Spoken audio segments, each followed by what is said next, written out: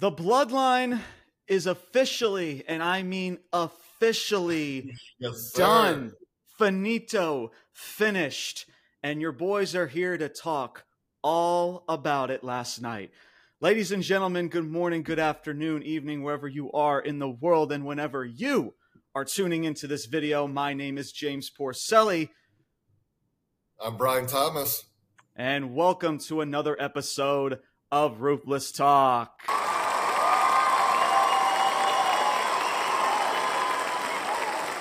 All right, your boy is in beautiful North Charleston, South Carolina. I actually didn't even know we were even going to do a show today. This show has been on freaking MIA, TBA over the past few days, but here we are. I mean, especially after what happened freaking last night, your boy had to freaking jump on here with my main man, Brian Thomas, here to talk about this main event segment that happened in regards to the Bloodline, and we're going to get into that and all of that once we get into that second hour. So we don't have a cold open for this show. We're just going to jump straight into it. AEW Collision is tonight. Tonight is for Saturday night, the debut show of AEW Collision. We will talk about that, whether it is going to be on the Tuesday episode or Thursday. Most likely we'll hold it off for AEW Dynamite review, but we will talk about Collision and the whole CM Punk freaking return, the freaking grand return of CM Punk. You know, if you've seen previous episodes, you guys know how we feel about the Punk. You know, even though we like CM Punk, you guys know how we feel about this whole situation, but we'll save all of that when we get to next week, most likely for that AEW Dynamite review, as he did release a article was released from an ESPN journalist in regards to the media scrum, his regret of what he said, talking about Hangman Adam Page and giving a little slight details, but pretty much it's everything that we have kind of already knew at this point. And I got a lot to say about that article. As when we do talk about Punk and when we do talk about Collision, but we'll get to that when we get to that next week. But let us dive straight into the show. There's a lot to talk about. And when I mean a lot to talk about, mainly just the Bloodline. Let's just be honest here. But still, there's going to be some stuff in this show to talk about. But obviously, the main thing that everybody's been talking about in the wrestling world is the Bloodline segment and how this show went off the air last night. So we're going to jump straight into it. There is no time to waste. Brian, I know you weren't here last week when I went solo last week talking about this show last week, so I know there's a lot on your mind in regards to the Bloodline and as well as Charlie Flair, aka Charlotte Flair, making her freaking return last week. So I know you got a lot to say, but we'll say that once we dive straight into the show. So there's no time to waste. Let us dive straight into it. Friday Night SmackDown, June 16th, 2023, live in Lexington, Kentucky. The show starts off backstage. The Bloodline is arriving to the arena. Kayla Braxton, the beautiful Kayla Braxton, is backstage or trying to get some words with Roman Reigns. Freaking Roman Reigns is just like sighing. He's like, "Hey, wise man, your girlfriend's here." I freaking love that shit. If you guys know the connection between Heyman and Kayla Braxton, as of late, I just love their connection. So freaking Roman kind of teasing and playing that off. I think that's pretty freaking funny. Kayla asks Heyman, where Jey Uso stands, where does he lie, what's going on, and Heyman just doesn't say a word, and he walks off. So you guys know, I've said this many times, as well as Brian, you've agreed, and I'm sure you feel the same way about it. Starting off the show in this type of format where you want to get people intrigued to see, okay, what is Jey Uso going to say?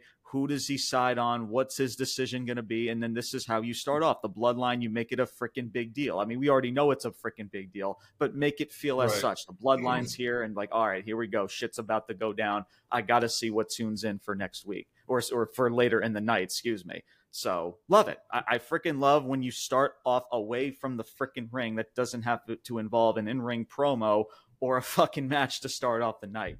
So always freaking love when WWE does that shit. But we'll save those thoughts when we get into that main event segment, because there's a lot to talk about for that segment once we get to it.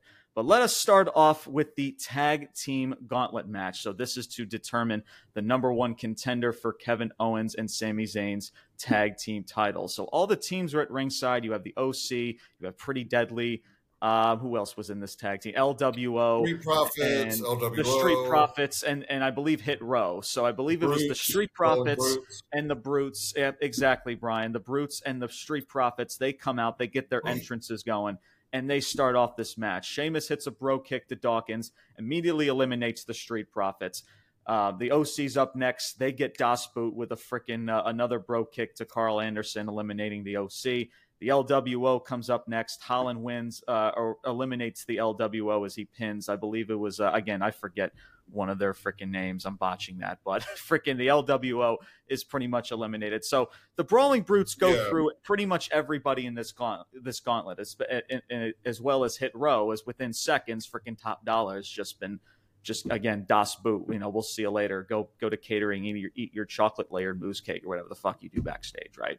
And then we get to Pretty Deadly. So it's down to the Brawling Brutes. And what I mean by the Brawling Brutes, so it's not Butch, because Butch is in, of course, the Money in the Bank ladder match. You have Sheamus and Ridge Holland. So Sheamus goes for the Celtic Cross. However, Elton Prince makes the tag, and Sheamus doesn't see the tag. He hits the Celtic Cross. Elton Prince hits the leg drop from the top rope onto Sheamus as Sheamus is making the cover. He hits that leg drop as Elton Prince picks up the W for Pretty Deadly, and they are the number one contenders for Sami Zayn and Kevin Owens tag titles at Money in the Bank. Or is it even Money in the Bank, Brian? Is it Money in the Bank, or is it the week previous? Because I know it's Charlotte Flair and Asuka, I believe, in 2 weeks. So is it that? I believe it's for that particular show, because I know they're going to be in England for that SmackDown before Money in the Bank, since I believe it's on a Saturday. Right. But Yeah, I could be wrong. I can't remember. I'll have to go back. I'll have to go back and look at that. But it's either going to be at Money in the Bank or that Friday night SmackDown before Money in the Bank, which is just weird. I mean, you already have the pay-per-view. I don't know why you don't just put it on the pay-per-view, but what the fuck do I know? Yeah. So after commercial break, Sami Zayn and Kevin Owens, they confront Pretty Deadly from the stage, and Pretty Deadly, man. And Brian, me and you just talked about this, not too long ago before we got on here, man. Pretty Deadly is really I'm really starting to dig their shtick. And I've noticed this over the last couple of weeks, how they've been winning their matches, the tag team maneuvers. We always talk about a legit tag team, right? Pretty Deadly, whether you like them or not, is a different story. That's just your personal preference. But they are a tag team, right? Alba Fire, Isla Dawn, that's a tag team. Katana Chance and Kaden Carter, that's a tag team, right? Imperium, frickin' Vinci and frickin' Kaiser, that's a tag team. Same goes for Pretty Deadly. I mean, the tag team maneuvers that they do, the way that they win matches, it just fits their shtick. And I like what they got going on. Clearly, Triple H, whoever the fuck is running back there, clearly wants to get something going for them. So, hell yeah. And of course, it's in England, and I'm pretty sure they're from Grays, England, or something along those lines in that hometown. So clearly, you can put 2 and 2 together of why they wanted to make this decision in regards to that. But yeah, so, Kevin Owens insane. He's like Zayn's, Kevin Owens just he's screaming. He's doing his shtick. He's been doing that, for the past several weeks. Brian, me and you spoke about that too, how it's kind of weird. Not going to lie. Yeah. He's always screaming and having this temper tantrum. He's just, listen, I just want to punch them in these stupid faces. And he's like, all right, we should just go do that. All right, go, let's do it. And they just storm the frickin' ring. As after Pretty Deadly said some words of their own. Their chemistry in the promos too, I'll be honest with you, man, is pretty darn solid as well. They storm the ring, Pretty Deadly, they retreat up the ramp, and that's pretty much it. So I have a few things I want to say, but Brian, I've done a lot of talking to start this show, as we're already about 10 minutes in here. Your thoughts of the start of the show and this tag team gauntlet match for hour number 1 here. For sure on board with starting it with, again, the best story in wrestling, the Bloodline. So yeah, I'm on board with that. Going into the match itself, yeah, for sure. I'm starting to get on board with Pretty Deadly because yeah, they are a tag team. It's just this match and throwing all the tag teams in there. I don't know. It just okay. It just it's like a Texas tornado gauntlet, whatever. And here's the thing, so you got Pretty Deadly, who's a tag team, right? You got the OC, who, again, I mean, you just reform them, and they're already fucking irrelevant. I mean, they're lost in what, a few minutes to again another team in Sheamus and Ridge Holland that is not really a tag team, and as soon Butch isn't winning Money in the Bank, so as soon as that's over, Butch and Holland are back as the Brawling Brutes. So yeah, I don't know, man, and KO and Sammy aren't your tag team champions. I mean, it's fine for what it was and when it was, but we all know a breakup's coming because they're not a tag team, Yeah. So I don't know why you have the Street Profits, who again they're pretty much irrelevant. We've spoken about them in the past, right? About why are they even still a team? And so you have the Profits, the OC. You could even make the case for LWO, legit tag teams right now, losing to teams that aren't a tag team and aren't going to be long-term tag teams. Mm-hmm. So that's the confusing part of it. But as far as Pretty Deadly, I'm starting to really like their stuff, and that's what I want to see in tag team wrestling is, guys that use combo moves, double team moves, the distractions, all that kind of stuff. That's what tag team wrestling is. It's not. There's space for superstar A and superstar B for some short run for little pop to tell some little story, but when you have the whole division, the top dogs of the division aren't really tag teams, then that says it all. Mm-hmm. Yeah, no, exactly. And you hit the nail on the head earlier about pretty much this match in general, and we've seen this so many times, especially with this tag division. What's an easy way to book this tag division that doesn't, waste a lot of time and creativity? Let's just throw everybody out there in one fucking match and just say, fuck it. This is how we determine number one contenders, guys. It's just either a tournament, a gauntlet, instead of building a tag division that's prestigious and that's freaking fans can gravitate towards, so whenever that time comes for somebody to get a title opportunity, people are not going to second guess it because they're legit next in line because they've had their feud with such and such, and now they're ready for that tag title opportunity. But no, we get there within not even 2 to hardly even 3 weeks of build and say, okay, next up is Pretty Deadly. And then for 2 weeks, they're going to fight. And then the next week, it's going to be the freaking OC is then going to face Zayn and Kevin Owens. Like, come the fuck on, man. It's just like, it's just on to the freaking next. It's like, God forbid we waste a month. Hell, Brian, I know this is going to make fans go freaking berserk. Even months of building a freaking story, especially with your tag division, man. It's just like, and that's the problem with all of these freaking pay-per-views, like once every month or so. It's just like, it's always on to the next. There's always another challenger and then another match, and you can only do so much. See, I think that's part of the problem too. Is that like I don't think you really we don't need a pay-per-view every month. Yeah, but it's a way to generate money, so that's what it's going to be. Yeah, and so now you kind of box yourself into the corner where the greater bulk of your stories are not going to last more than a month.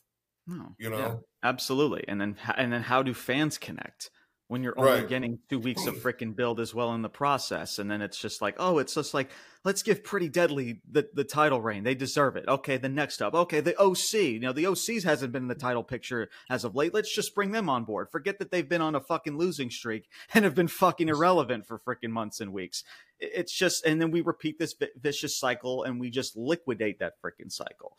So in regards to all of that, right, just besides all of that, I like Pretty Deadly. Again, I like their shtick. I like what they're doing here. Obviously, the fact that, WWE is going to be heading to London. I mean, obviously Pretty Deadly, these guys are from, I believe, from Grays, England. So their hometown is in country of England. So obviously you could put 2 and 2 together of why WWE wanted to make this move, and with the England crowd, Sure. it's pretty deadly. So I get that, guys. I understand that, but I just wish that there was just more thought ahead of time to say, okay, let's because again, guys, also Pretty Deadly just debuted on this main roster how long ago, Brian? Like not even a month and a half ago.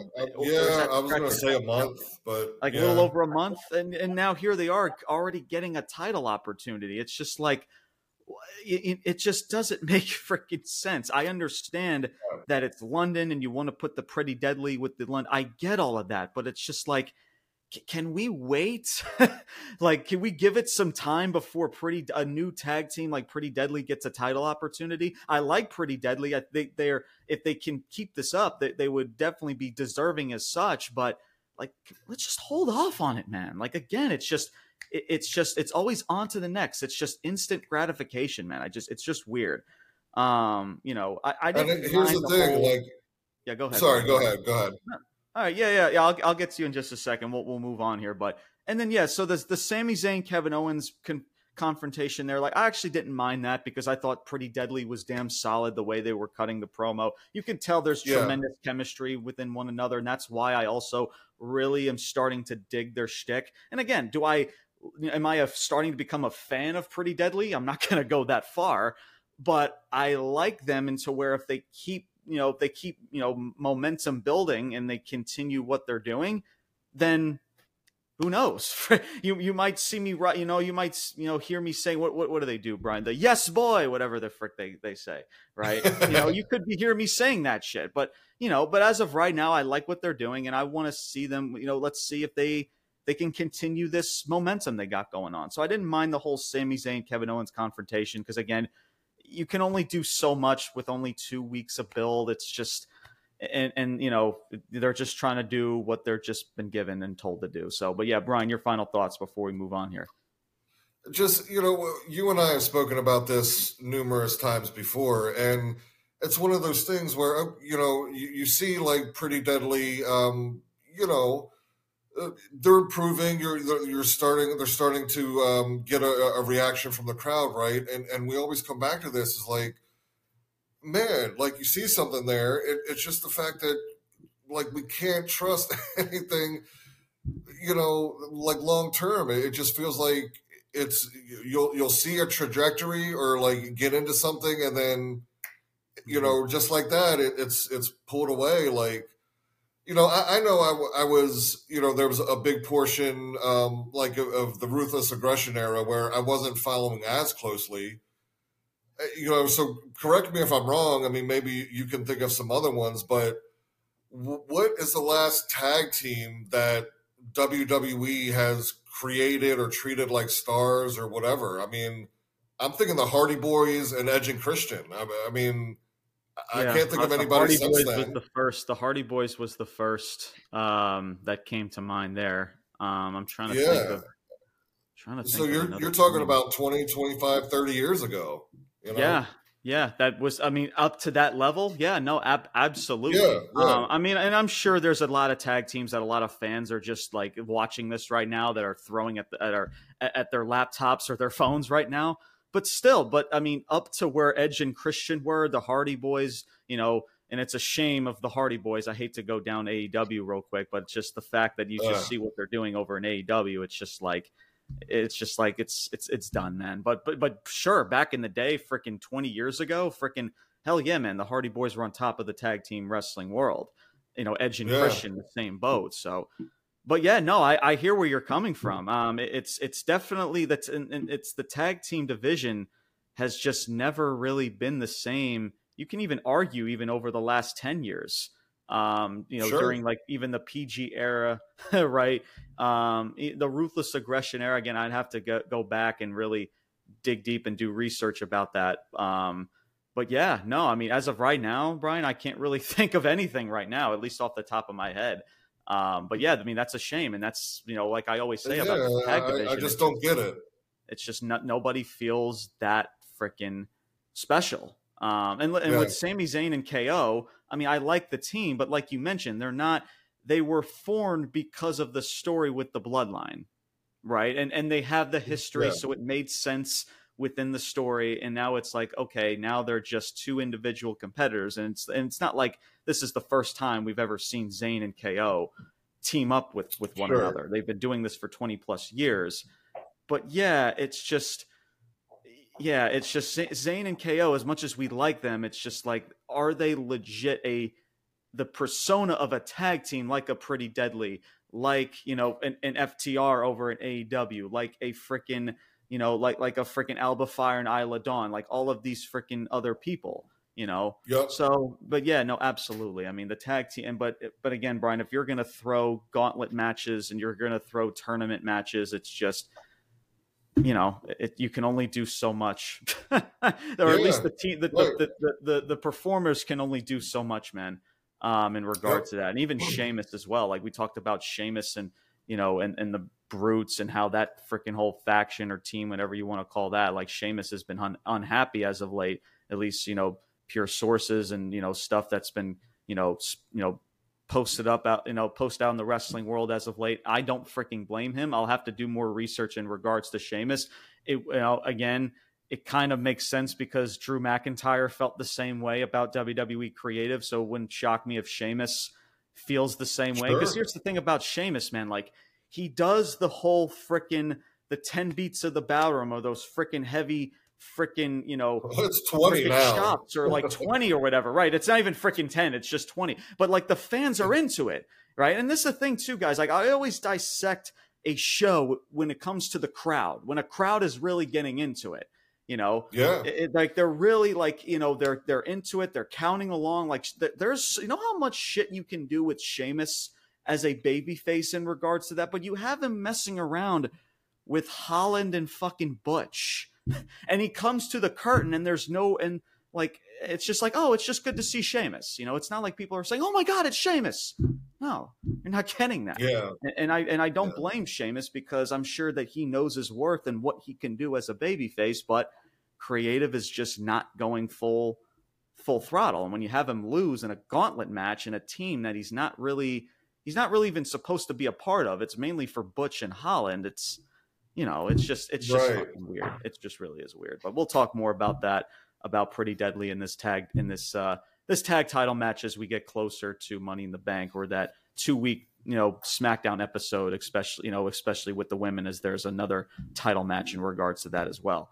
Up next, and of course there was some backstage segments, but we'll save that once we get into the main event segment as well. But up next we have Iyo Sky versus Selena Vega. Match time, guys, in length was 3 minutes. Just, if you guys know, man, I sound like a broken record, Brian, about the women and how just they get the short end of the stick. This is just no fucking different. Bayley gets involved. She distracts the ref and Iyo is rolling up Vega. So she has Vega in the roll up. The referee doesn't see the pin because she's distracted with Bayley. Freaking Iyo is unhappy with Bayley. They start arguing from the ring to the floor as Bayley's at ringside. Selena Vega hits the 619 and kind of pins Iyo Sky, looking like in a roll-up position with the legs up and everything.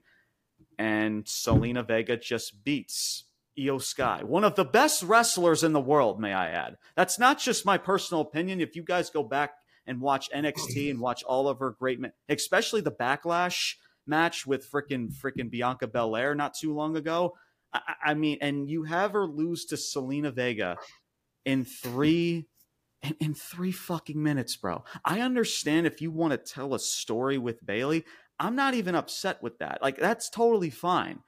But 3 fucking minutes for one of the best wrestlers that you have in this fucking company. And she's looking like a fucking geek in 3 minutes. And listen, more props to Selena Vega. I like to see Selena Vega rack up W's, but to Iyo Sky, man, in 3 minutes, like, make it fucking make sense. This is one of the best women's wrestlers in the fucking world, and she's losing in fucking 3 minutes. That's all I got to say, Brian. Just go ahead. Your thoughts in regards to this. Yeah, I feel the same, man. Like, I mean, what was it, just last week, right? I mean, we mentioned it then. Like, the pop when, Asuka was out there on the Waller Effect and Io's music hits. dude. But I don't know. Maybe they do that down the road, but it's obvious that's not what the direction they're going in now, and I really think they're missing an opportunity here.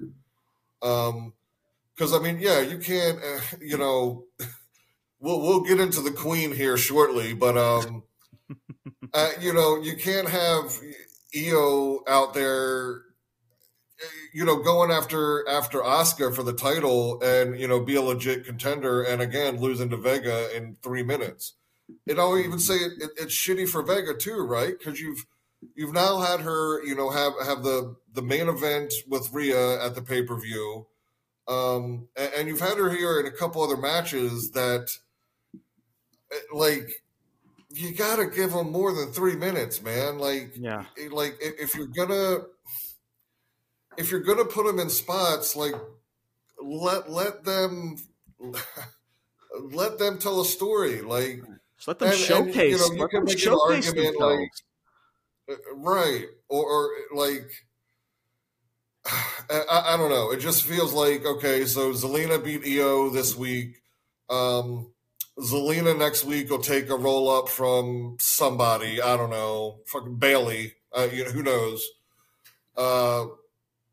So yeah, it's just there are things here and stories, really interesting stuff and good stuff that I think has potential, but unfortunately, it doesn't seem like it's going to go that way. But yeah, so yeah, little 3-minute match. Yeah, move on. And again, I'm with you. Like, I'm okay with a Iyo Sky and Bailey story as well. I'm good with that. I do think there's something there with Asuka and Iyo, but if it's Bailey and Iyo right now, okay. But I don't know. It's unfortunate because again, you're doing this with Iyo now. I don't know if she is ever going to get a shot, to be like legit. No, absolutely. It's not a guarantee. It's not even a guarantee that she's going to win this Money in the Bank ladder matches. I know a lot of people want her to win this freaking thing. Like, listen, guys, and here's the thing, and I always talk about casual fans, right? This is how in casual fans and casual people that come across professional wrestling. We always hear stories like Liv Morgan and Sasha Banks, and hell, even Savannah Summers came onto this platform. If you guys know Savannah Summers, she's a wrestler from Australia that she wrestles at Shout out to Savannah. Shout out to Savannah. She's watching this. She came onto here, and do you know how she came across professional wrestling? Just flipping through channels on her television screen. That's how you attract people. And you know what she said? She's like, oh my God, what is this? This is amazing. Like, what is going on here? Like, that's how you attract fans. That's how you attract casuals. Like, what is this? Like, this wrestling thing? Like, who's wrestling Iyo Sky? Like, oh my God, she's amazing. Like, that moonsault is beautiful. Like, that's how you turn people freaking just from your niche audience, right? The niche wrestling fans that know who she is and know how good she is. We know how good she is, Brian. Everyone else knows how good she is. That's part of this wrestling niche. But not a lot of other people that just know, the foundations of it. They'll know the foundations. They know wrestlers like Cena, and they know like The Rock and Stone Cold. Hogan. Right. But they don't know people like Iyo Sky. They don't know these wrestlers like LA Knight. Yeah, they don't know these freaking people. But you book them as such for casual fans to say, I need to continue to watch this wrestler, what she does next week. I need to see another match, or I need to see what she gets involved in next week or whatever. That's how you build an audience and how you get fans to tune in and show up to your arenas that are not fucking a quarter of their arenas are not half empty. It's just, live events. I mean, and I know live events for WWE has been doing well and good for them. Right. But still, even for your SmackDown shows, still a quarter of them or a good chunk of your arenas they're not sold out. It's just, but there's a reason why. And and television ratings, guys. I always mention television ratings, why they're fucking going down. And you know what's crazy, Brian? Like I think, and I have this statistic in my phone, or in my notes, I should say. ever since WrestleMania, they have lost. You ready for this, Brian? Like, and because you guys know WrestleMania, everybody knows WrestleMania. Even casual fans know what WrestleMania is, right? They know it. They tune into it. It's like, oh, here, what's going on here? Is there a reason for me to continue to tune in? Guys, they lost over 400,000 viewers ever since WrestleMania. Legit. They were freaking at its peak heading into Mania, and then ever since after WrestleMania, guys, it's no freaking shock that people were just like, no, there's nothing else I need to say. I mean, yeah, okay, the Bloodline, they see the Bloodline's working so well. Okay, I'll check in that. Everybody else, I don't care. And is that a shock to people? It really shouldn't be. And when you put out Iyo Sky losing in 3 minutes, like, what the fuck do you expect that your numbers are going to show? Oh, but James, who cares about the numbers? Like, it doesn't mean anything, guys. I always say this, and I sound like a broken record. If people are fucking interested, they will tune in to their live television screen to watch it live. Forget watching it on a DVR. Forget watching it on YouTube. Forget all of that shit. If people want to watch something, they will fucking watch it. Enough of these fucking excuses of why the numbers are not where they're at. It's nauseating, and it pisses me the fuck off. It's just an excuse, man, that just never will fucking go away.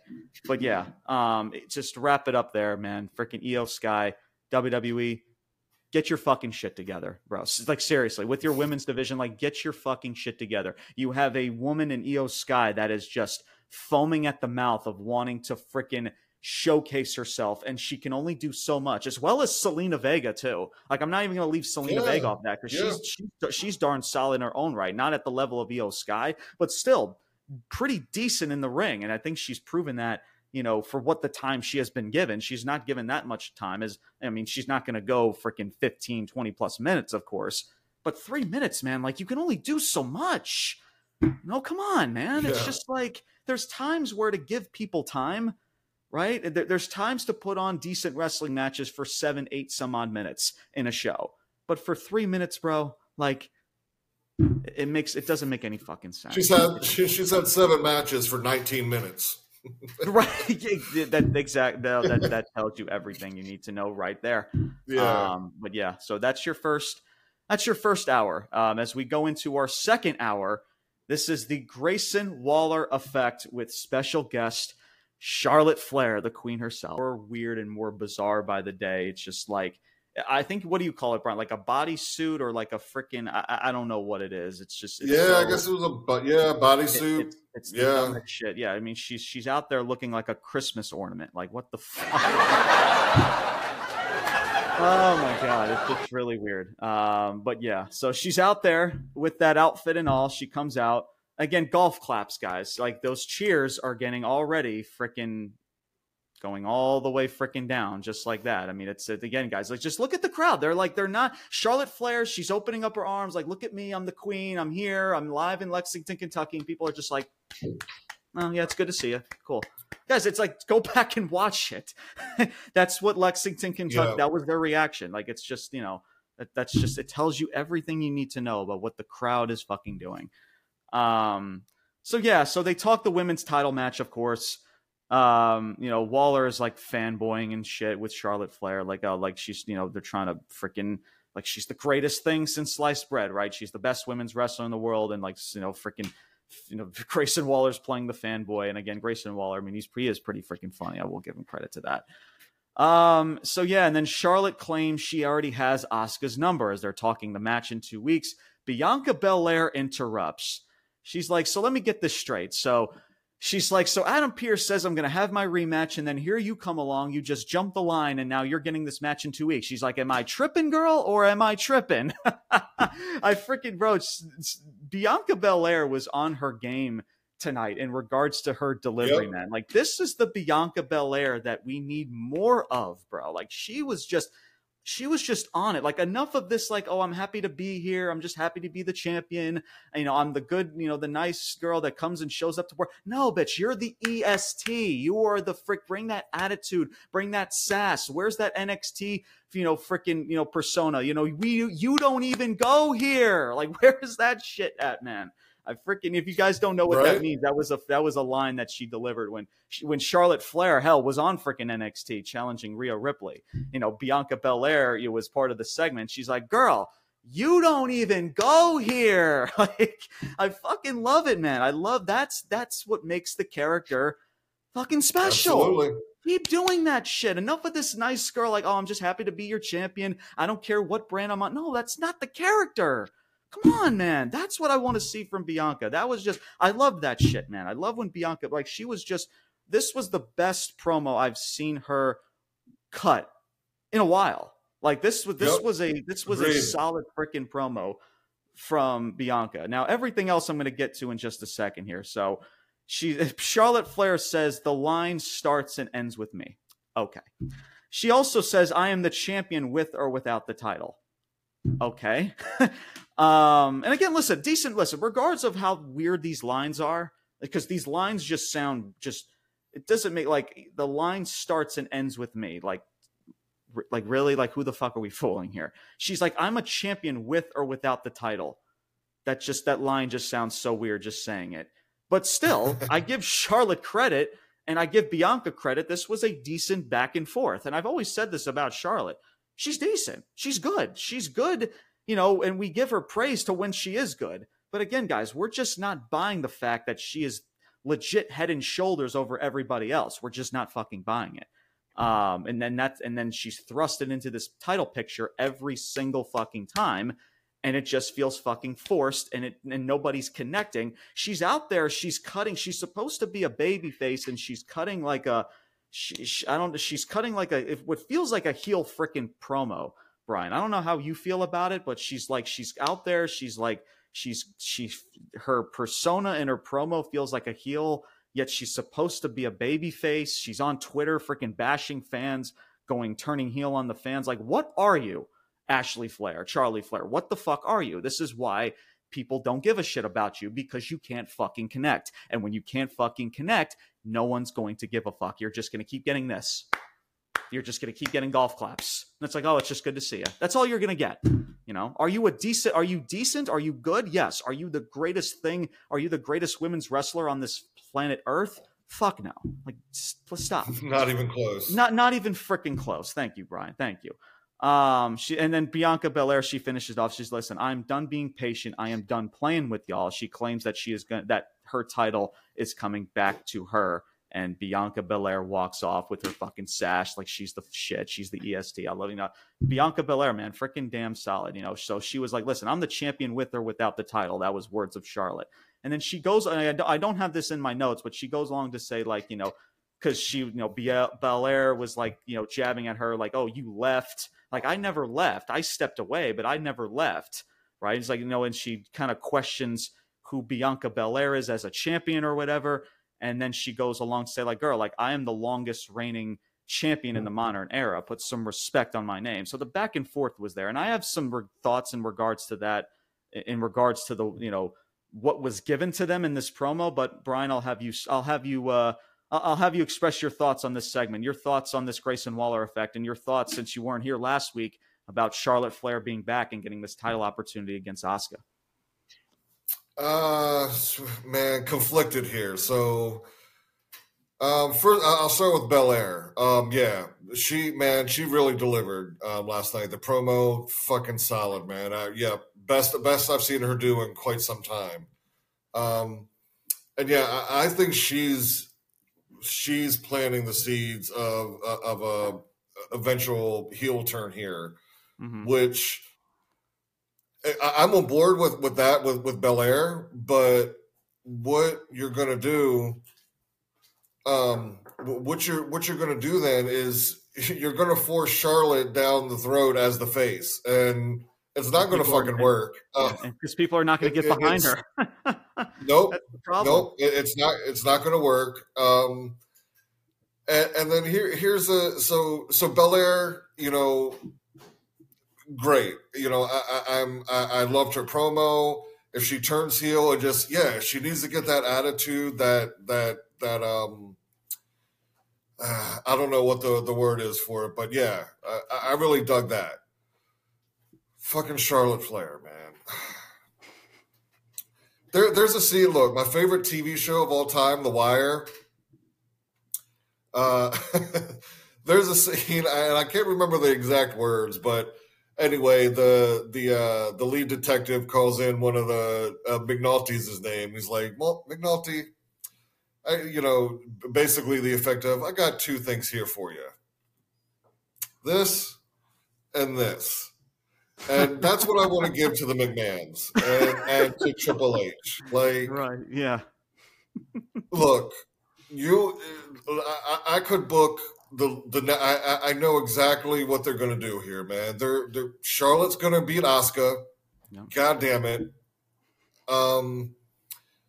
They're going to try to push Charlotte as the face and Belair as the heel in that feud.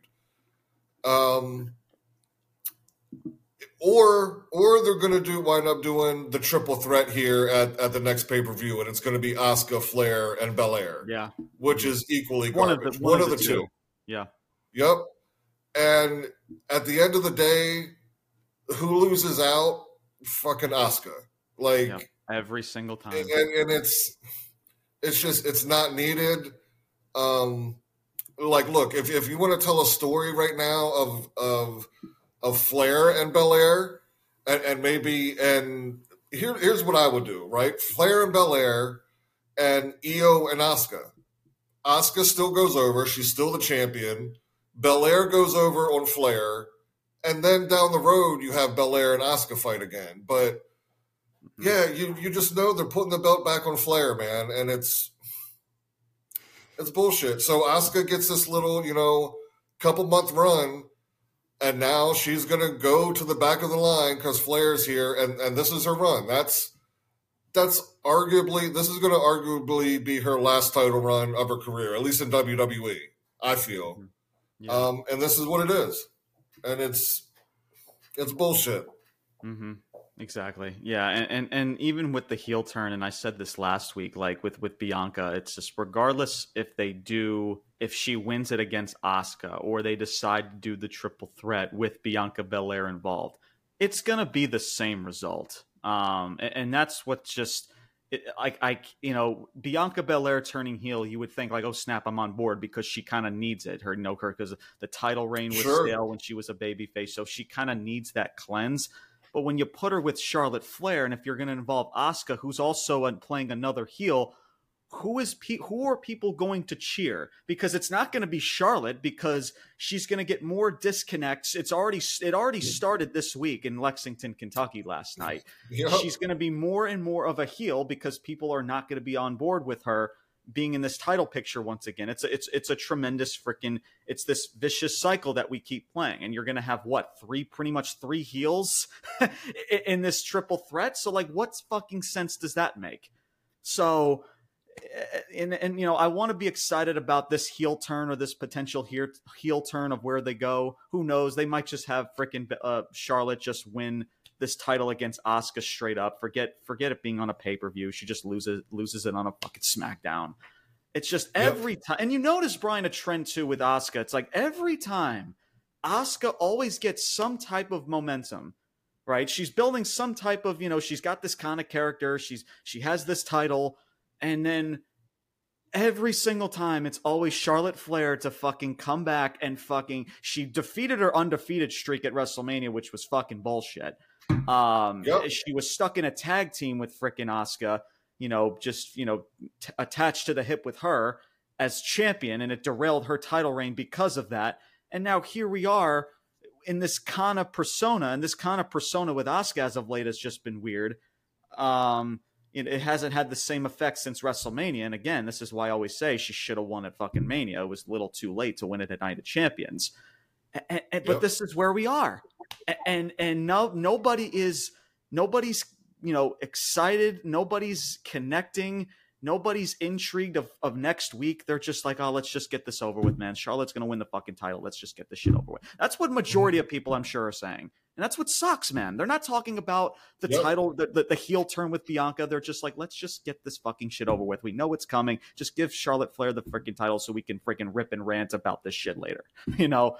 It's just, it sucks, man. And what also, and just Charlotte Flair is decent. She is a decent talent. She's a good talent.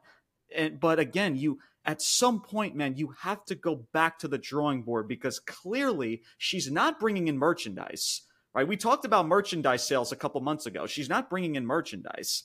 Like, she's not drawing in numbers, right? If you want to see, I mean, quarterly hours, like, where is she drawing in quarterly hours? I would love to know. Like, so how is she helping the company? Again, these are not my personal opinions, guys. These are just facts.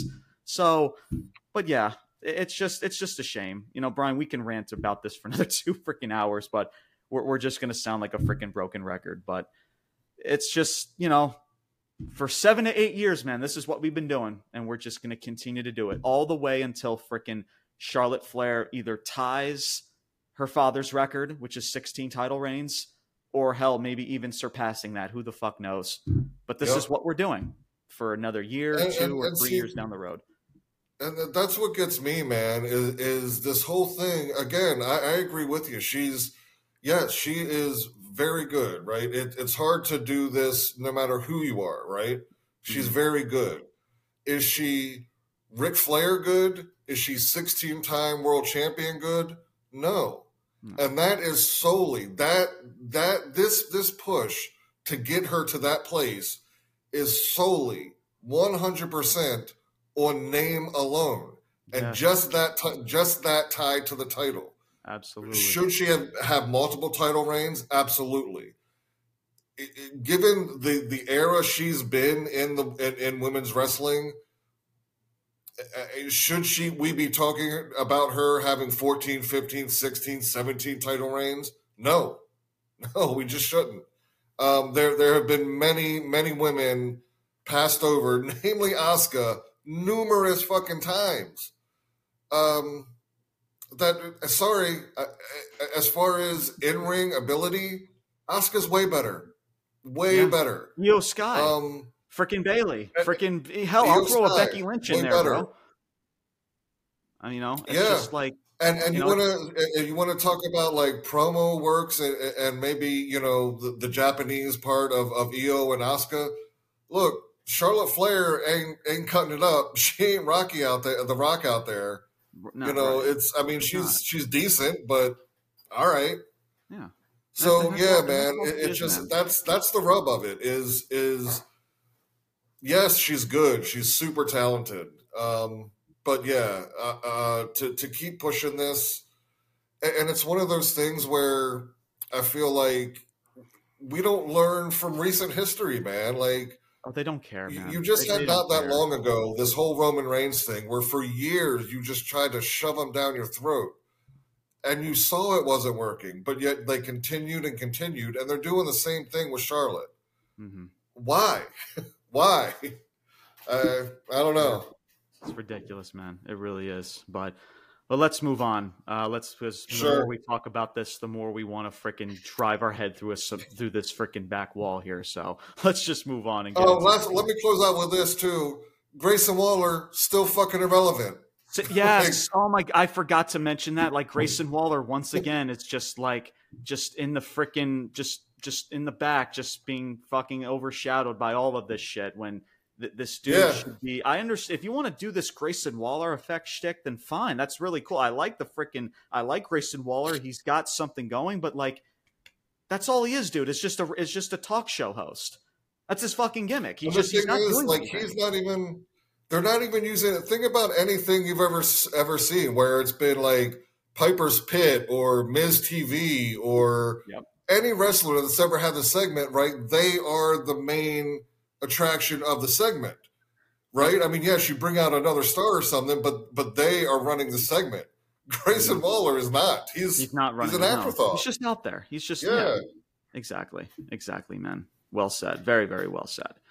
Up next, we have a mixed tag match. This is AJ Styles and Mia Yim versus Karrion Kross and the beautiful Scarlett Bordeaux. Scarlett drags Styles by the hair. It's just Styles was in a pinning position on Kross.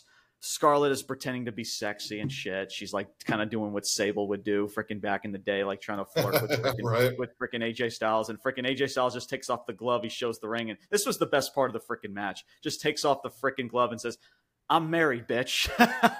Fucking loved it. The most entertaining part of the freaking match by far. Yeah. Mia Yim takes out Scarlett. Karrion Kross locks in the cross jacket. Plus, it looked like a reverse power slam, or it looked like a new type of finisher for freaking for Karrion Kross. Michael Cole, and they didn't even announce what the hell the move even is. It was like a reverse power slam as, AJ Styles lands face first, and Kross and Scarlett win the match. The match, guys, was 2 fucking minutes. I could have been on board with this, but again, can you give me more than 2 fucking minutes? Was it that short? Is that so hard to fucking listen, I know Karrion Kross, people don't like the freaking dude. They just can't they think the character's stupid. They want us just see, they rather see people in their tight shorts and their tight tights doing a bunch of fucking gymnastic fucking, jumping bullshit, and Karrion Kross, where this dude is actually a character, this smoke and mirrors type of character where you can freaking make a huge part of your company, and they're not fucking doing it. Sure, they won the match, but who is talking about him after the show? You're not, because the match was 2 fucking minutes. You can only do so much when you get 2 fucking minutes of TV time. That's it.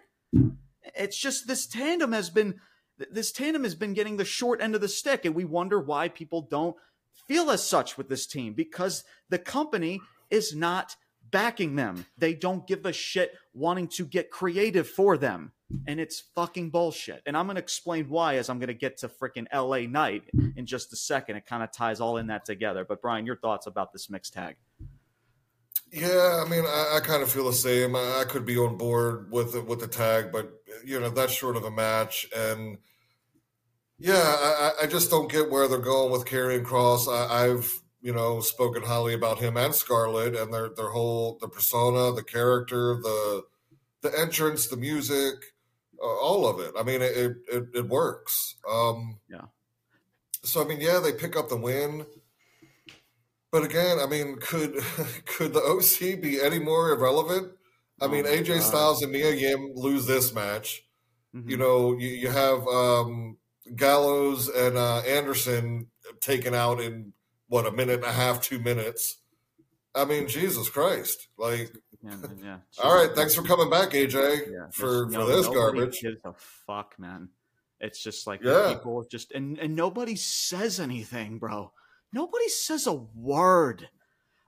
It's so fucking weird how nobody calls this shit out. Nobody is bothered by these people. Like even AJ Styles. If you don't like Karrion Kross, fine. But what about also AJ Styles?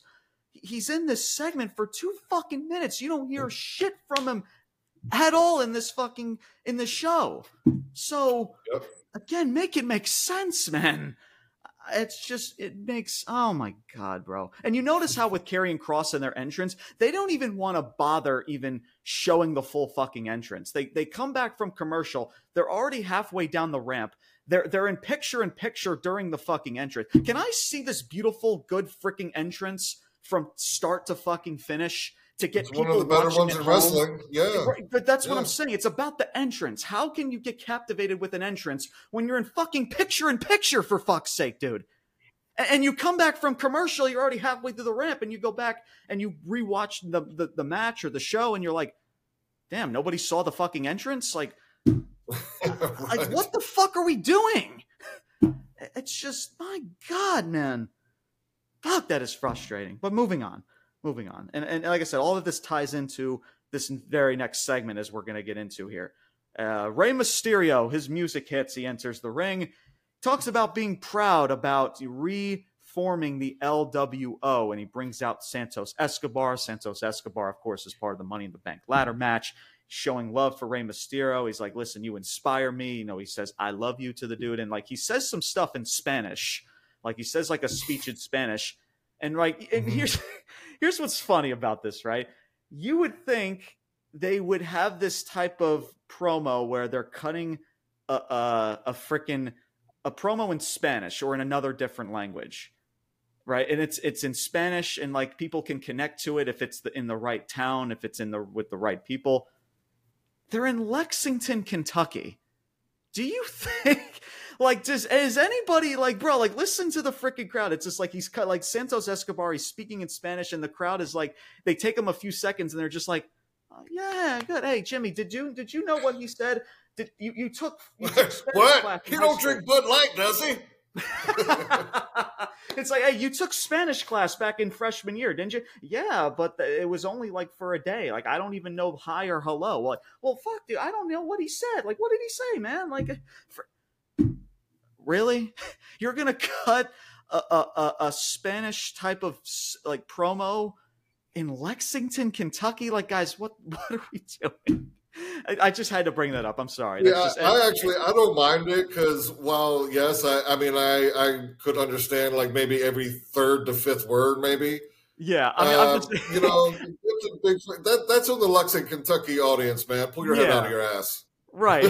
Like, but right, but like, because like, I don't know. It's just like I'm laughing about it like in a joking way, but at the same time, I'm like, at least like have a crowd, like if you're gonna do that. Yeah, no, I hear you. For a live crowd, yeah, for a live crowd, people are just like, oh, okay, yeah, that's okay. What did he say? Right? Yeah. No, I mean, at the end of the day, like, I guess it's whatever, but still, it's just like, I feel bad for Lexington to Kentucky. They're trying to get captivated by a segment. They don't even know what the fuck this dude's saying. It's just, I don't know. It's just, but it was funny at the same time. I'm just like, the crowd is just like, what the fuck's going on? But yeah, that was just really funny. So Escobar is showing love for Mysterio, shows his love and appreciation for him. He says he's going to, at Money in the Bank, he's going to fight for him and everyone else with the dream, right? LA Knight interrupts. The guy doesn't say anything. He just walks straight up to Rey Mysterio and just fucking shoves his ass. And then the fight is on, the brawl is on, and this leads into a match between LA Knight and Santos Escobar. LA Knight tries to use the ring ropes in a roll-up. However, Escobar counters with a roll-up of his own and wins the match via the awe-inspiring, the ultra-devastating... Stay with me. Roll up. Finish. There it is. I mean, if this dude is going to win Money in the Bank, LA Knight is who I'm referring to, then can we not make this dude look like a fucking geek to get there? Like, if this dude is going to win Money in the Bank, then fuck, man, what are we doing with this, bro? He's getting rolled up. Like, how long? I didn't even time this match. I didn't even bother to even time this match. As soon as I freaking got up to use the bathroom, this freaking match was over. Like, I mean, this dude, LA Knight, even with the crowd behind him, even without the machine behind him, this dude has been freaking over. And for some odd reason, this company, I don't know if they're just like, if they're sabotaging this dude because he's just that over, because the machine didn't create this character, like they didn't create Karrion Kross, and because they didn't build them like a Charlotte Flair or a Roman Reigns. So, you know, because Seth Rollins, exactly right. Freaking Becky Lynch, because the machine's not behind the character. So let's play sabotage with this fucking character. People like Io Shirai, Iyo Sky, and let's just make them look like fucking nerds, like fucking geeks. And he attacks freaking Escobar after the match. So it's like, oh, well, he attacked him after the match and he stood tall at the rampway. Are you fucking kidding me, dude? He got rolled the fuck up. Like, who... Oh my God! It's just, Brian, help me. Why do we do this every? I don't understand. Like, it's just, is this company that petty to where this LA Knight character? Like, I don't get it. It's just like, like, why can't you just give this dude something? You don't even have to put him in a title picture. Just make him relevant. Like, oh my God, man, this fucking company, I swear to God. I have no more words, Brian. Your thoughts in regards to this this segment in this match with LA Knight and Escobar. So, well, let me start with this first, as far as WWE and the LA Knight thing. And, you know, I've stated on here before, and I think it's been proven throughout. There's enough, examples where, WWE is just not, if Vince, and now I guess, Triple H, more so than ever, did not create this and give you the stamp and push you to the moon, you're not going to be the guy. And we can go LA Knight right now, Iyo Sky, Cody Rhodes, AJ Styles, Karrion Kross. Karrion Kross. I could go on and on and on. And if you want to go back in the day, Kofi Kingston, Daniel Bryan. Now, eventually they got there. Yeah. I can only really think of Daniel Bryan was really the only one to me they gave a legit shot to, because even Kofi, I mean, he goes out there and gets destroyed by Lesnar. Kofi. I mean, the way that they ended his title reign was bullshit. I mean, he gets squashed by Brock Lesnar in 8 seconds. Like that's right. That's what I mean. Outside of that, I thought. I mean, I thought the moment of when he won the title was fine, but it's like, yeah, I mean, can the moment was great. Yeah, but the way he lost the title to Brock in 8 seconds, like, yeah, that was fucking ridiculous. Yeah, it's just So I don't know. Again, it's all I can think of is just it's one of those things where it's ego, which has always been in wrestling, ego, manipulation, backstabbing, drama, whatever, man. Politics, yeah. But to me, like, again, when you see the crowd reaction and the wrestlers have gotten themselves over without you, why are you holding them back? Why? I don't get it. They're petty as fuck, man. Because they did not create them. That's just all it is. That's everything you need to know. Because WWE Suits and Ties did not create this character. Because they made a name for themselves outside of this company, and they don't like that shit. They just don't like it. People like LA Knight, Karrion Kross, Asuka, Iyo Sky, the list goes, Cody Rhodes, the list goes on and on and on. And it's to the point where it's ridiculous because they're cutting off their nose to spite their face. Like, okay, I mean, they sure. And I guess that's why we go back to, they don't have to care anymore, because while they could make, millions and whatever in merchandise and LA Knight or Iyo Sky or whatever, if they gave them the ball, but they already have so much, it doesn't matter. Exactly. Yeah. And now we finally get to I'm sorry. Back to the match itself. I apologize. I got off in a rant there. No, you're good. You're good. Yeah, the match I saw, I think these are going to be the 2 last competitors in the Money in the Bank match. I was thinking LA Knight and Priest, but I think I wouldn't be surprised if like Bad Bunny, LWO get involved somehow to take Priest out. And I think it could be Escobar and LA Knight that are the last 2. I was thinking Logan Paul too. I was thinking Logan Paul could somehow insert himself into that shit too. Yeah, true. I don't know why. It's just like I don't know. That just came into my head. I read something about that on Twitter. I'm like, I mean, I'm gonna save that. I'm gonna save that for Monday Night Raw, because he is gonna return on Raw for this past Monday. So I'm gonna save that when we get there. But yeah, man. So.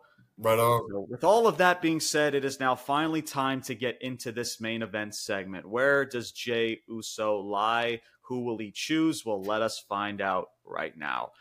Roman Reigns, the tribal chief, the head of the table, Mr. 1,000 Days, Mr. Roman 3 belts. As by the way, he was backstage. He has all 3 belts, by the way. He still has that Blueberry title. He still has the WWE title and this new Universal title, this gold title, whatever the fuck he's got around his waist. He comes out with all those titles and all, with Paul Heyman and Solo, and his music hits and enters the ring. Jey Uso wastes no time. He hits the ring as well right after. Roman asks simply, are you in or are you out? Jey says it's either him, pointing to Paul Heyman, or it's me. And then, and then Roman Reigns goes on to say, listen, I was meant for us to get to the promised land. You were supposed to keep us here. And he tells Jey that he's meant to lead. Like, you were meant to lead, but just not yet. Just not yet. And he says, the problem is your brother, Jimmy Uso. Jimmy Uso, and you knew this was happening. As soon as Jimmy Uso's name was mentioned, here he is, he interrupts, and he walks down the rampway. And he says, the problem is not your brother, it's our cousin, in words of Jimmy Uso. Jimmy says to Jey that, listen, he's just using you, man. Like, it's clear as day. Like, you're going to choose him over me. Like, I'm your brother. Like, come on, man. Like, what are we doing here? The crowd chants Uso. Roman goes on to say, they weren't saying that 10 years ago. It took you 10 years to even get to WrestleMania.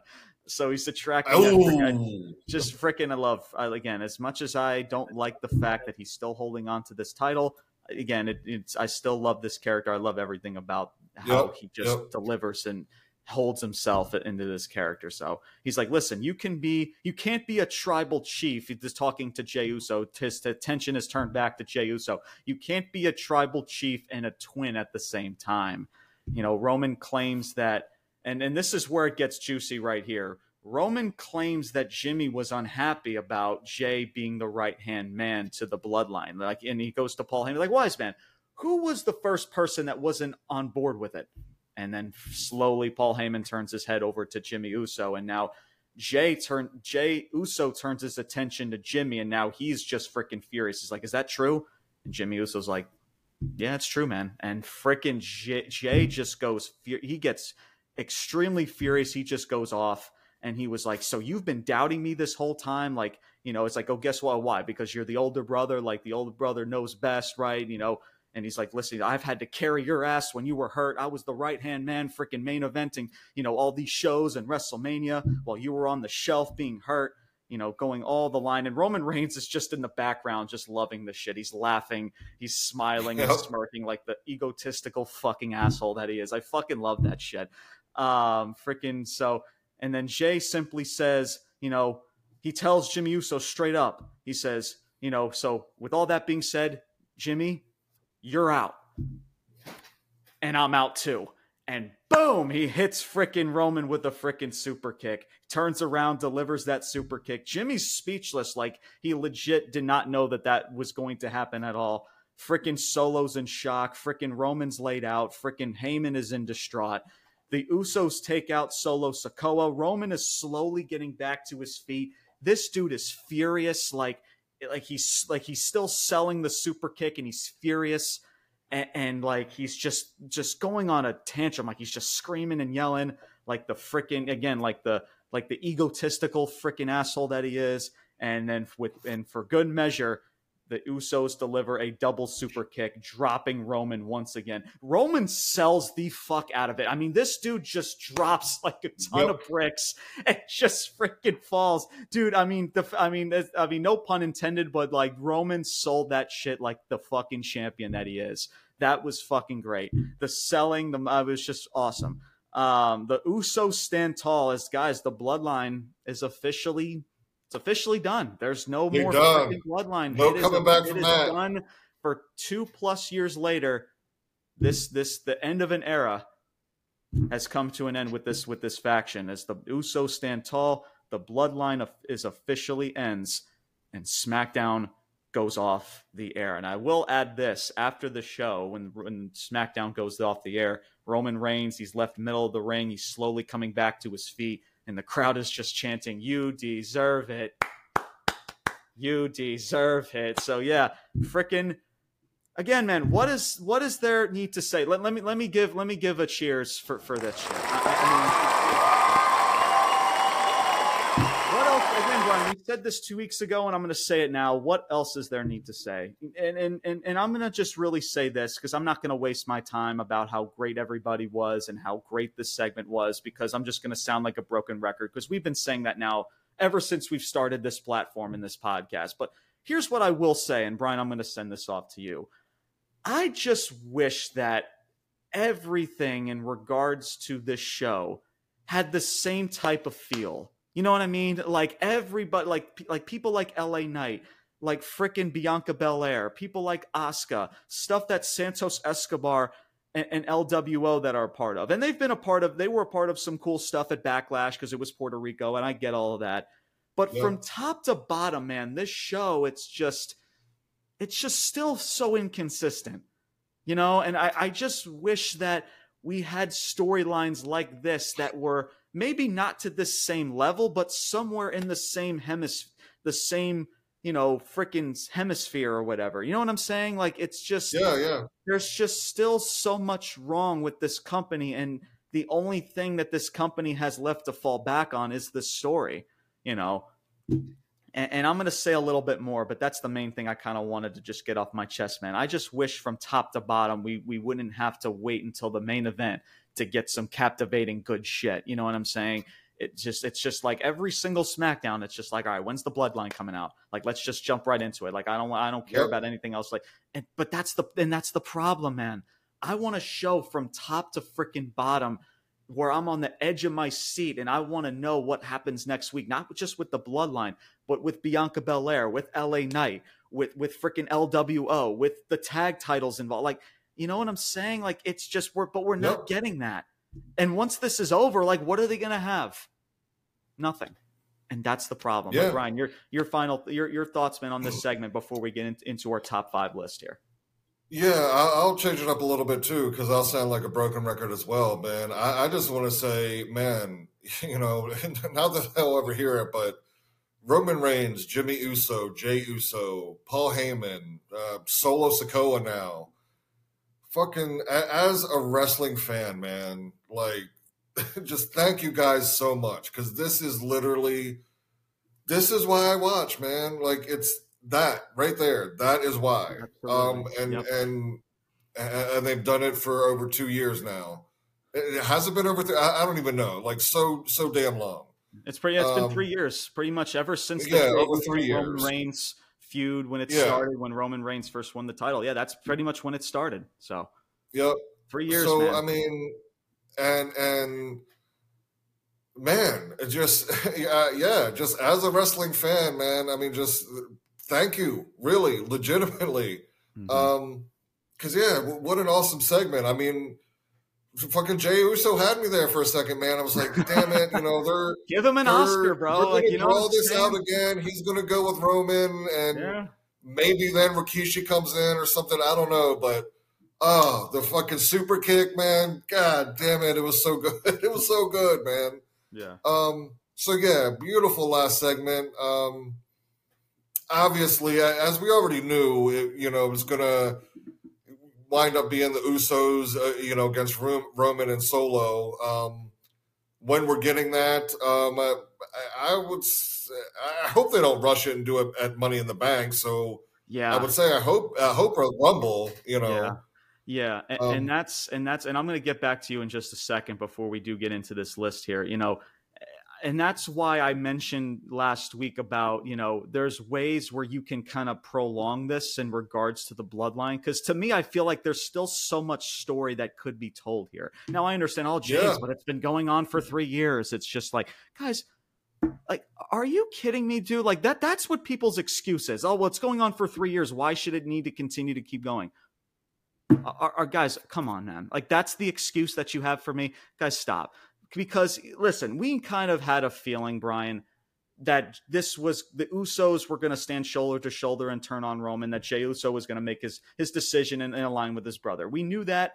Sure. And listen, I'm not complaining because this shit was done so fucking just so well freaking done. So I have no complaints in that. Obviously, I would have a different approach in how you could get there in regards to the Usos aligning back together and turning on Roman. And this is where I'm also going to end with this, because I'm going to leave it at that. There's, I said about maybe, another way you can go is that Jey aligns himself with Roman. You can still tell that story of him turning on Roman and aligning himself with the Usos. You can kind of broad that and make it into a bigger stage. And like you said, Brian, not waste it at a Money in the Bank pay-per-view. You know what I mean? Yeah. It's just really weird. But here's why I'll end it with this.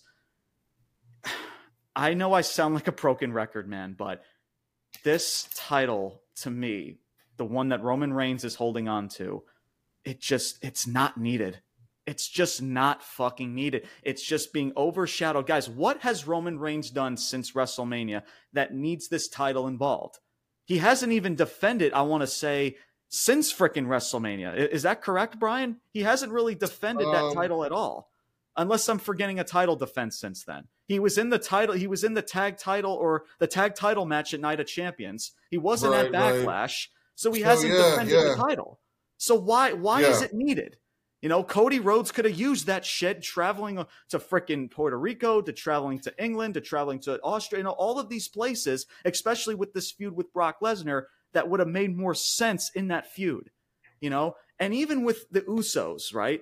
to me, the Usos, because what made this special is that the title doesn't even need to be involved because it's like a burden was taken off of their shoulders. It's just like they're free. They no longer have to be held hostage with this egotistical tribal chief that is Roman Reigns. And to me, that's bigger than a title, because that's the story told. Like, they're free. They no longer have to listen to their egotistical freaking cousin telling them what to do every single freaking week. It's like and now they can just be the Usos of who they always knew that they could be without Roman Reigns. And that's what it is, man. You don't need this fucking title. The title victory for them is leaving this fucking group and finishing it off, and the payoff is when they beat Roman and Solo in a tag or whatever, however they want to do it. That's the payoff. They don't need this title, nor do they need to even go after this fucking title. Because guys, nor should they be winning this title. They shouldn't be going after, nor should they even win this fucking title. I know how much we love the Usos. We like Jay. We like Jimmy. They have no business winning a world championship. Yeah, the title's not the story here. Right. A tag team wrestler has no business winning this fucking title. If it was not Drew McIntyre, if it was not Cody Rhodes, if it was not all of these people, it wasn't Edge, if it wasn't all of these people, you're telling me a tag team wrestler is going to do it for 3+ years? These guys, stop. It doesn't make sense, at least into that regard. But outside of that, man, beautiful. This is beautiful, Brian. You hit the nail on the head. This is why we watch professional wrestling, because of shit like this. Brian, before we get into our list, your final thoughts in regards to this segment. Yeah, man. I mean, still, I think they obviously got to go back and touch on the fact that I guess Jimmy really did object to Jay, becoming the successor. So obviously they're going to still tell that, and Roman and Solo will try to, and Heyman, of course. So yeah, I mean, just as far as SmackDown, and where SmackDown's headed, outside of the Bloodline, yeah, I don't know. Well, I do know Charlotte's going to be your women's champion. That sucks. Mm-hmm. LA Knight, I hope he wins Money in the Bank. I'm optimistic about that as well. But yeah, I mean, it's the Bloodline, but they deliver every freaking time, man. So, gosh, I don't know. You got to eat shit sometimes to to get the payoff, I guess. Absolutely, man. Absolutely. So we'll continue to discuss this in regards to, what happens at Money in the Bank. Do they have this match at Money in the Bank? Do they prolong this to SummerSlam? Well, we're soon going to find out. But guys, an era has officially ended. The Bloodline is officially done. What happens next remains to be seen. Let us finally get into this top 5 list. We are going to go through this as quick and as painless as possible for everybody. Of course, if you guys know this top 5 list, everybody is free game in regards to WWE, AEW, New Japan Pro Wrestling. Everybody is free game in regards to this list. This list always changes week to week, and we always have fun with it, every single week when we do this list. And of course, we put personal bias aside, and we put wrestlers on this list for justified reasons of who is being pushed, who has the momentum, etc., etc. But let's not waste any more time. Brian, I'll have you start with your honorable mentions and your top 5, my man. The floor is yours. Take it away.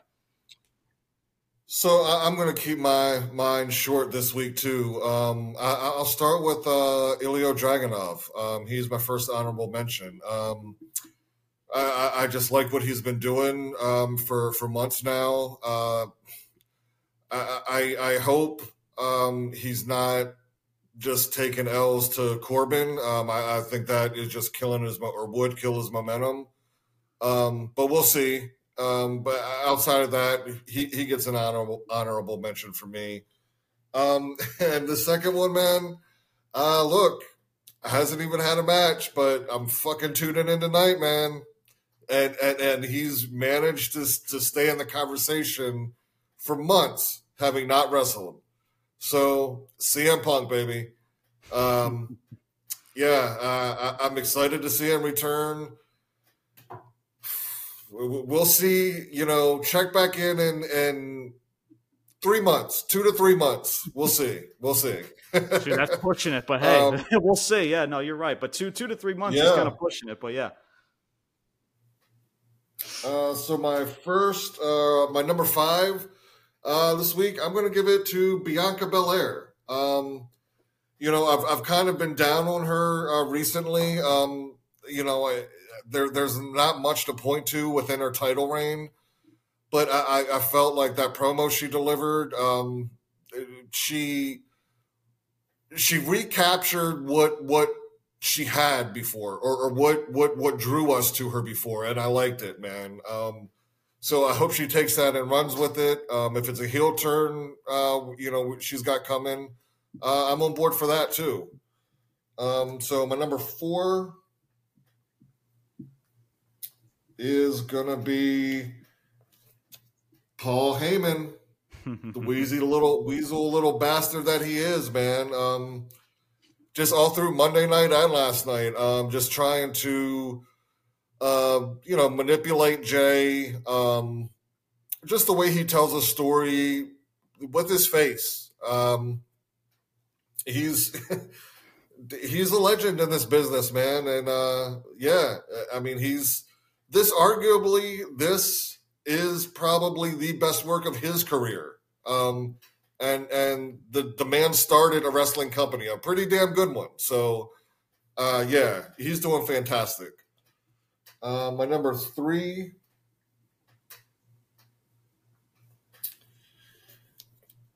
MJF. I mentioned this week, dude, right now, I get Roman Reigns, and Roman Reigns is the leader of the wrestling industry as a whole. But I think right now, given age and you take in all the intangibles, MJF is the best professional wrestler in the world right now.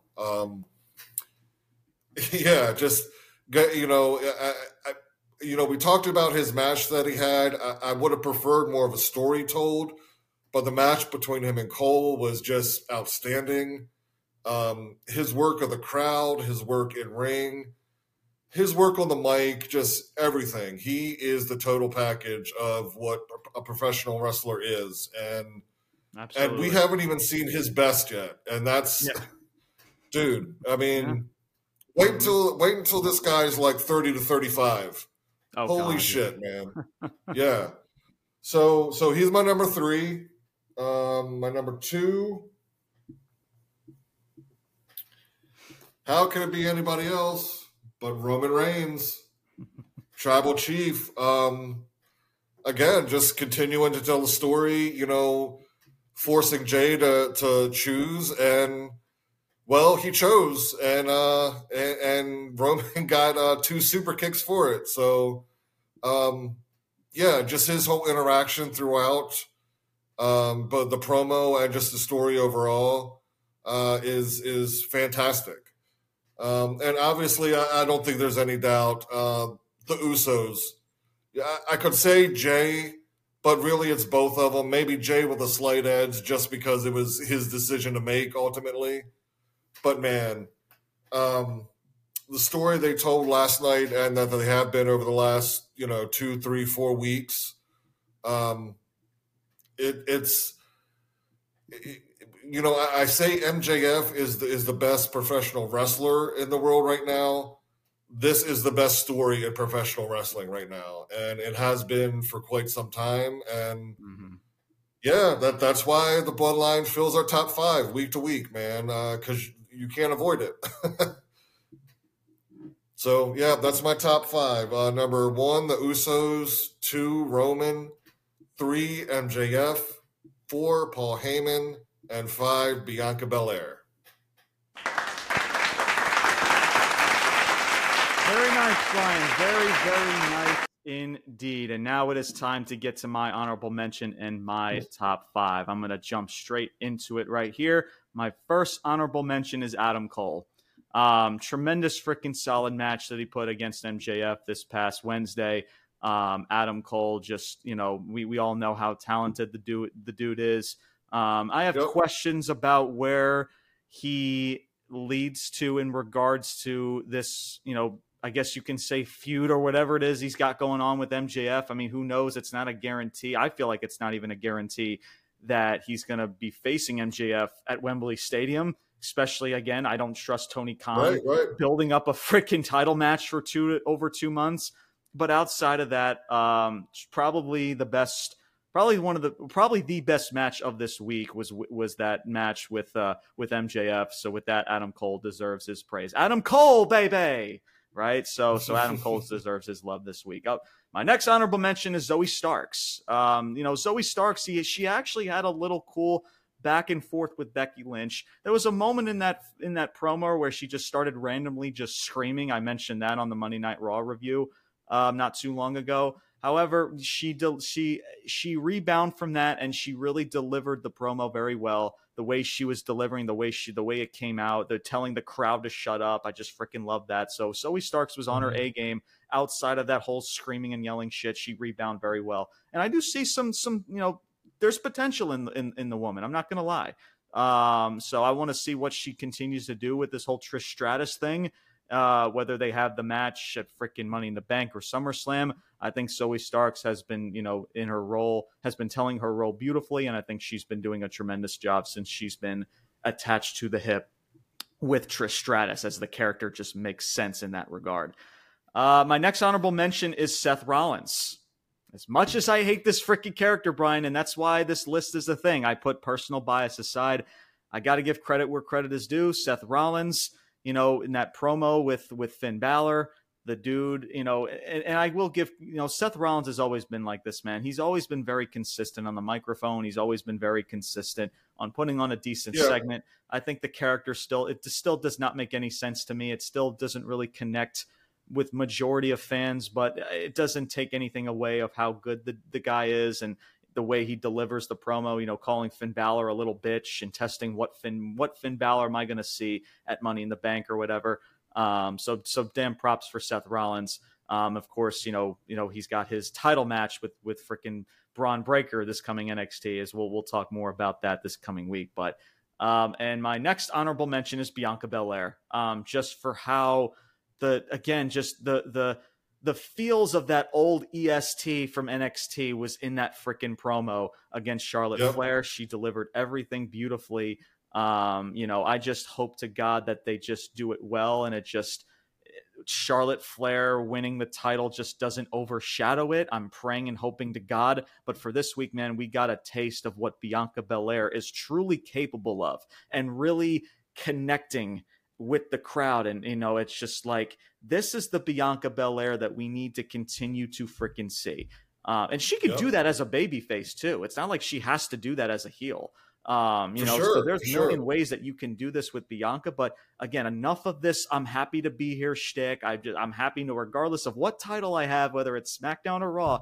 No, this is the freaking Bianca Belair we need to see for the test of time. So, and now it's time for my top 5. At number 5 is CM Punk. That's right, guys. Phil Brooks, CM Punk himself. And I know, man, the guy hasn't wrestled a match. The guy hasn't done shit. Well, I mean, guys, whether we like it or not, the dude's been the talk of the wrestling world this week. He's going to make his debut tonight. We'll see how that plays out. If there's going to be any, give it a month or two and see if people will still be drawing and tuning into Punk. But as of right now, man, freaking Punk right now is the talk of the wrestling world. And for that, people are going to be, I'm sure, tuning in to see this dude. And at least for this week, Brian, I got to call it like it is, man. So people are, again, we'll talk about AEW Collision when we get to it this coming week, or this coming week of episodes coming up. So that is number 5. At number 4, I have Pretty Deadly. Like I mentioned early on, man, this team Pretty Deadly they have something, and if the machine can stay behind them, and they continue to allow them to do their shtick, keep having them do the cool, cheatery shit that they do in their matches, keep doing that shit. And are they going to win the tag titles in 2 weeks? I don't know. I wouldn't bet my money on it, but at least for this week, man, and the way that, and I got a really good glimpse of how they cut promos together in that segment after they won that gauntlet match. And there's something there, man. I just like tag teams feeling like an actual freaking tag team.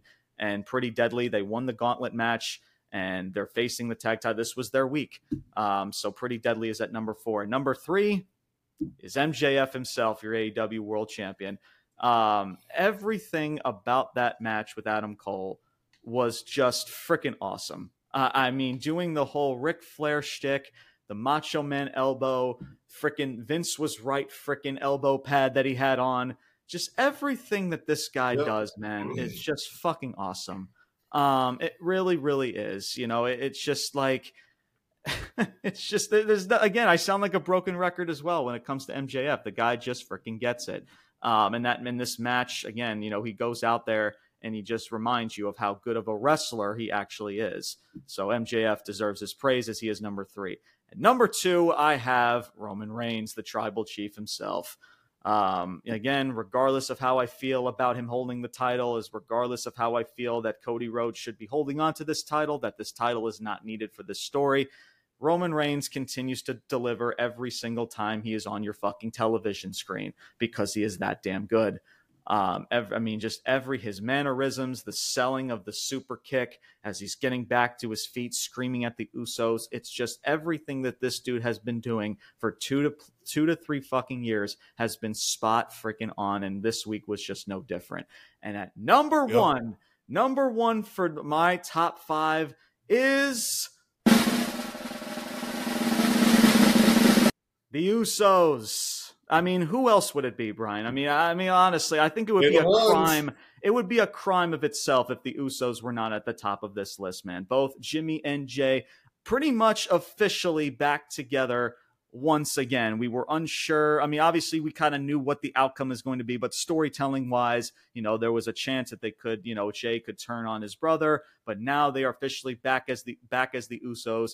And this was their week, man. They are officially free. The burden has released off of their shoulders, and now it's the Usos and Roman Reigns and Solo Sikoa. You can add him in there as well, coming head on, moving into Money in the Bank as well into SummerSlam, just putting on another beautiful fucking segment last night.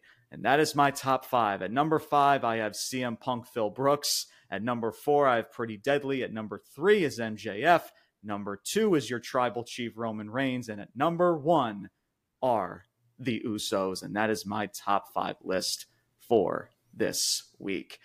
That is going to do it for another episode for today, guys. Thank you guys so much for tuning in. Again, I had no idea that this episode was even going to be a thing. This episode has been on TBA over the past few days. So luckily we were able to get this in, especially the way SmackDown went off the air. You know, I had to find a way to come on board and make this show, this show happen. So thankfully it happened. And hope you guys enjoyed. Make sure you guys continue to stay tuned. Make sure you hit that notification bell for more episodes to come. Make sure you guys join our Facebook group as well as join or follow our Facebook, follow our Instagram and our TikTok. That is Ruthless_Talk. We make a lot of content over there. We are now over 820 followers on Instagram, and we have now officially surpassed over 250 on TikTok, which is freaking amazing. Thank you guys for being a part of the community, for being a part of this platform, and make sure you stay tuned for more content and for more episodes to come. Brian, my man, your final thoughts before we end the show. Man, just excited to check out CM Punk tonight, man. We'll see. But he's definitely got me interested. So absolutely, yeah, man, it'll be interesting to talk about on Thursday. Absolutely, yeah. We'll talk about Punk. We'll talk about Collision. We'll talk about all of that for this coming week. So as Collision is tonight on Saturday night, so hopefully everybody enjoys the show. And like I said, we will talk about all of that show starting next week. Thank you guys so much for tuning into this episode. That is going to do it, everybody. My name is James Porcelli. I'm Brian Thomas. And we are both signing off, saying salute. Peace out. And take care, everybody.